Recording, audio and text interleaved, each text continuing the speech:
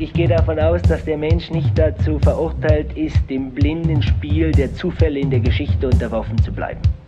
Er kann die Geschichte selbst in die Hand nehmen. Er hat sie schon immer gemacht, er hat sie bloß noch nicht bewusst gemacht. Und jetzt muss er sie endlich bewusst machen, unter Kontrolle nehmen. Wie regiert sich dieser Mensch, dieser Idealmensch in dieser Gesellschaft? Wer führt ihn? Wie bestimmt er, wer ihn führt? Wie wählt er diesen Mann ab? Er führt sich.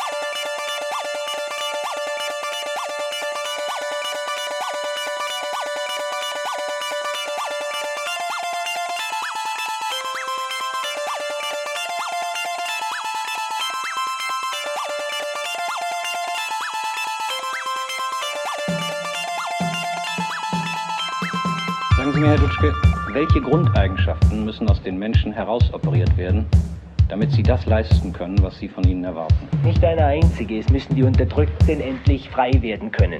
Die unterdrückten Fähigkeiten der gegenseitigen Hilfe, der Fähigkeit des Menschen, seinen Verstand in Vernunft zu transformieren und die Gesellschaft, in der er lebt, zu begreifen und sich nicht von ihr manipulieren zu lassen.